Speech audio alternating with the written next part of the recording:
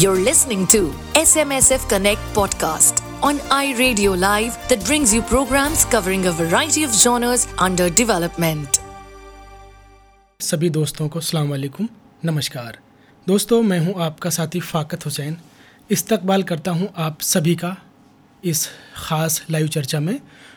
आज हमारे साथ इस कार्यक्रम में एक ख़ास मेहमान है सलाउद्दीन सैफ़ी जी, जिनको काफ़ी तजुर्बा है। पानी पर बहुत उन्होंने काम किया है। मेवात में कई साल उन्होंने काम किया है, मेवात में रह के नहीं, और अभी वो काम कर रहे हैं हैदराबाद में।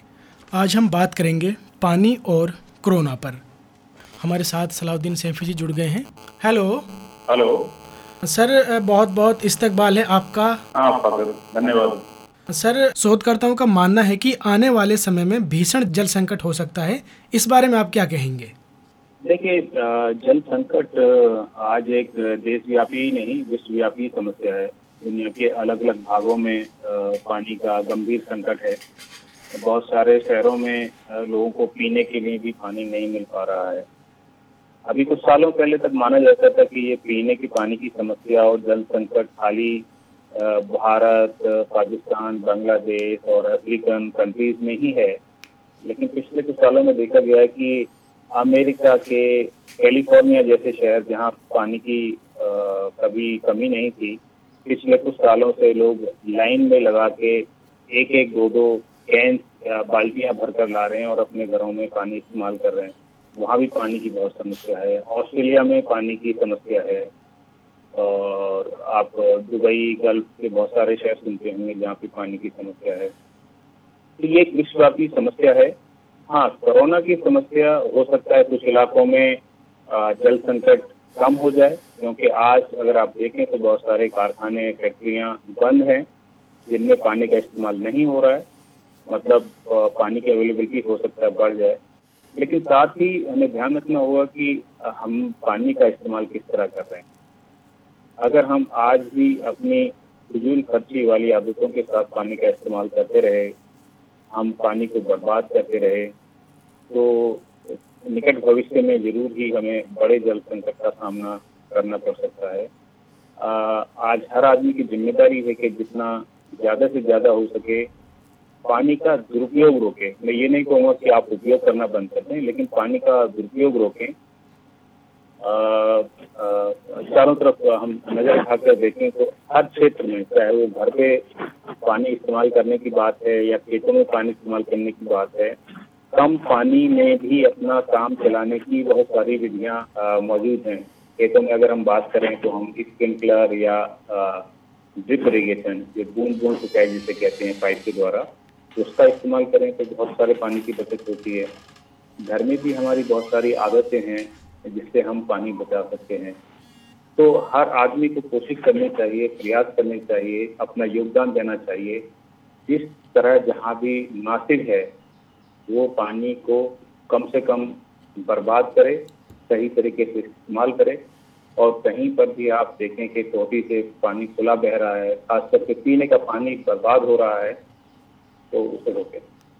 सर, मौजूदा समय में जो दूर दराज के ग्रामीण इलाकों में जल संरक्षण और जल संचय किस प्रकार संभव है? देखिए, भारत एक बड़ी विविधताओं वाला देश है। हमारे पुरखों ने हजारों साल पहले पानी का प्रबंधन के अलग अलग तरीके अलग अलग इलाकों में इजाद किए, और उनका काफ़ी जगह तो अभी भी इस्तेमाल होता है। लेकिन जब से ये अंग्रेजों की हुकूमत के दौरान सरकारें आई, उन्होंने कहा कि हम आपको आपके घर पर ही पानी नल के द्वारा प्रदान करेंगे। तो समुदाय का, लोगों का जो रिश्ता था पानी के साथ, वो कहीं ना कहीं टूट गया। नहीं तो आप पहले देखें कि पहले जब कोई भी गांव बसता था, नगर बसता था, तो वहाँ सबसे पहले पानी के बड़े बड़े तालाब, बड़ी बड़ी झीलें या ऐसी संरचनाएं बनाई जाती थी जहाँ पानी का संयोजन या संचयन हो सके, पानी इकट्ठा हो सके। उसके बाद ही आदमियों को, लोगों को बसने की इजाज़त दी जाती थी। लेकिन जिस तरह से हमारी आबादी बढ़ी है, जिस तरह से हमारे शहर बड़े हैं, इन सब संरचनाओं का, चाहे वो तालाब हों, झील हों या हमारे शहरों के आसपास बहने वाली नदियां हों, उनका बहुत तेजी से अतिक्रमण हुआ है। तालाबों की जगह रोड बन गए हैं, बिल्डिंग्स बन गई हैं, कई जगह स्कूल्स बन गए हैं, कई जगह और दूसरे तरह की योजनाएं आ गई हैं। और हमारे घरों से निकलने वाला गंदा पानी भी बहुत सारी जगह आप देखेंगे इन्हीं तालाबों में, इन्हीं झीलों में, इन्हीं नदियों में जा रहा है, जिसके कारण इनमें रहने वाला जो पानी था, जो पहले पूरे साल जमीन में रिचार्ज होता था, लोग नहाने में इस्तेमाल करते थे, लोग कपड़े धुलने में इस्तेमाल करते थे, आज उसकी स्थिति इतनी खराब है कि उसे आप किसी भी काम में नहीं ला सकते। और क्वालिटी खराब होने की वजह से जो पानी नीचे जमीन में रिस रहा है, उसकी भी भूजल के ऊपर, गुणवत्ता के ऊपर काफ़ी असर पड़ रहा है। तो हमें ध्यान रखना होगा कि हम अपने आसपास के जितने भी तालाब हैं, झीलें हैं, नदियां हैं, उनको संजोच कर रखें, उनमें ध्यान रखें कि इनमें गंदा पानी ना जाए। खाली बारिश का पानी आकर इकट्ठा हो तो फिर ये पानी धीरे धीरे ज़मीन में रिचार्ज करेगा और हमारे आसपास के ट्यूबवेल्स को, बोरवेल्स को, हैंडपम्प्स को, सबको लंबे समय तक चलने में सहायता करेगा। और इसमें पंचायतों की एक बड़ी अहम भूमिका हो सकती है कि हर साल आपके एरिया में, आपके क्षेत्र में जो भी तालाब हैं, अगर तालाब मिट्टी से भर गए हैं तो उनकी मिट्टी निकालें ताकि इन तालाबों की क्षमता बनी रहे। नहीं तो बरसात में पानी आएगा और थोड़ा सा पानी भरेगा, बाकी पानी बहकर आगे निकल जाएगा। आपके गांव को उस बारिश से, जो कुदरत की तरफ से एक अनमोल तोहफा मिलता है, तो जब तक ज़मीन में नहीं जाएगा आपको कोई फायदा नहीं होगा।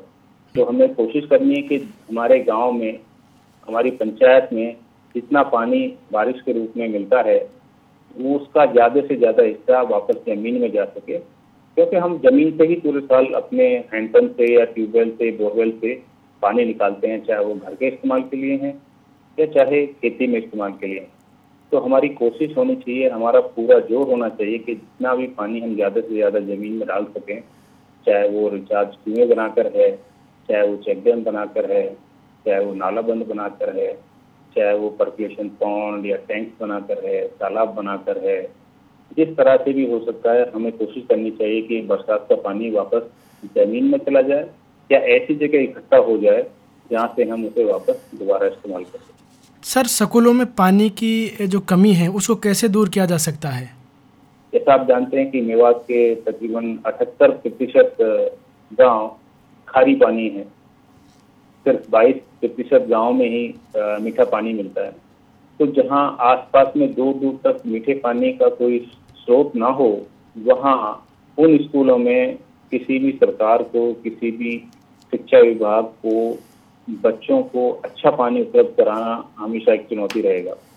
ऐसे समय में हमने साइकिल फाउंडेशन की तरफ से भी कम 150 से भी ज़्यादा स्कूलों में वर्षा जल संचयन विधियाँ अपनाई हैं जी। और इनमें तकरीबन लगभग 50,000 से 1 लाख लीटर तक के स्टोरेज टैंक बनाए हैं, जिसमें छत पे गिरने वाला बारिश का पानी इकट्ठा होता है और फिर फिल्टर के माध्यम से निकाल कर उसको पीने में, खाना बनाने में और अन्य कामों में इस्तेमाल किया जाता है।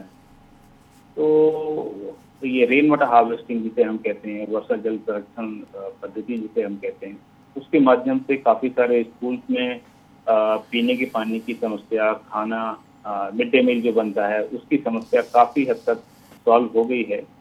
और इसका अपने आप में एक बड़ा महत्व है, एक बड़ा योगदान है स्कूलों में एक सस्टेनेबल, जिसे हम कहते हैं कि सस्टेनेबल ड्रिंकिंग वाटर सोर्सेज बनाने में।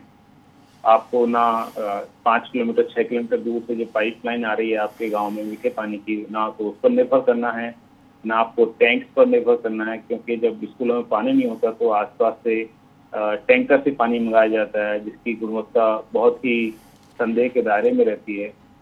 उसकी गुणवत्ता आप निश्चित नहीं कर सकते।